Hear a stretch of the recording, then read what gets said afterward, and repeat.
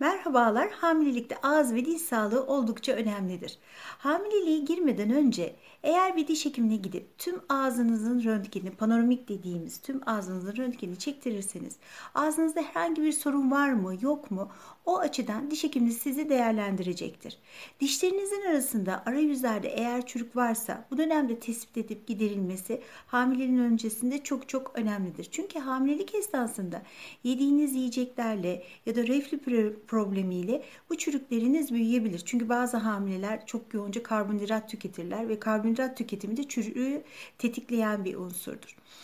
Gebeliğe girmeden önce diş hekimine giderek kontrol yaptırmanızın ayrıyeten diş eti sağlığınız için de önemi oldukça fazladır.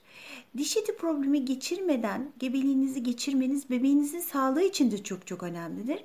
Şöyle ki diş eti problemi olan annelerde, yani diş eti hastalığı olan annelerde düşük doğum ağırlıklı çocuk doğurma riski yüksektir.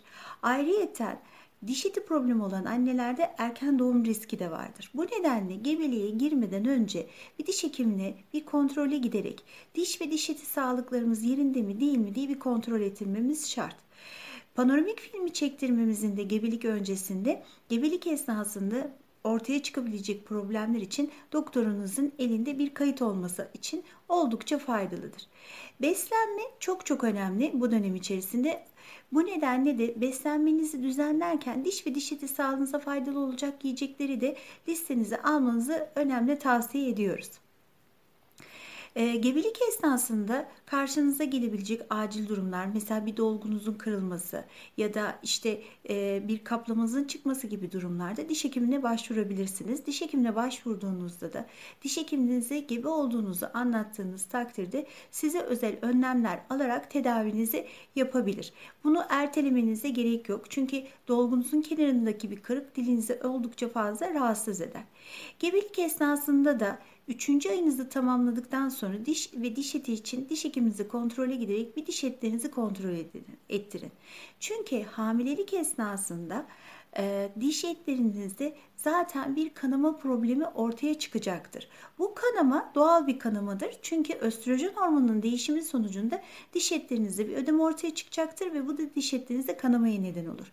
Ama eğer daha öncesinde diş ve diş eti probleminiz varsa bu kanama oranı sizde belki diğerlerine oranla daha fazla görülecektir. O yüzden mümkün olduğu kadar hamilelik esnasında yumuşak bir fırçayla düzenli olarak dişlerinizi fırçalamanız, sabah, öğlen, akşam mevcut olan diş ve diş eti problemlerinizi ortadan kaldırmasa da daha ilerlemesine engel olacaktır. Hamilelikte reflü problemi özellikle son 3 ayda karşılaşılan doğal hamilelik reflüsü problemiyle de dişlerinizde hassasiyetler ortaya çıkabilir.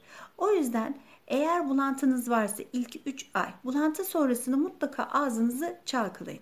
Yani mideniz bulanıyorsa, midenizin bulanmasının sonrasında ağzınızı mutlaka çalkalayın, dişlerinizi de fırçalayın. Mentollü macunlar mide bulantınızı tetikliyorsa normal bitkisel kökenli macunlarla da dişlerinizi fırçalayabilirsiniz. Hatta çocuk macunuyla da dişlerinizi fırçalayabilirsiniz. Mideniz çok fazla bulanıyorsa şu kısmınıza baskı yaparak arka kısımların fırçalanmasında mide bulanmanızı engelleyebilirsiniz. Dişlerinizin en arka kısımların fırçalanmasında gene mide bulantınız çok fazla oluyorsa çocuk macunlarını tercih ederek, çocuk macunlarıyla birlikte çocuk fırçalarını tercih ederek bu bulantı refleksinizi de ortadan kaldırabilirsiniz. Gebelik fizyolojik bir olaydır. Bir anne için güzel bir dönemdir. Bu dönemi güzelliklerle geçirmenizi, sağlıklı bebeğinize kavuşmanızı diliyorum. Hayata gülümseyin.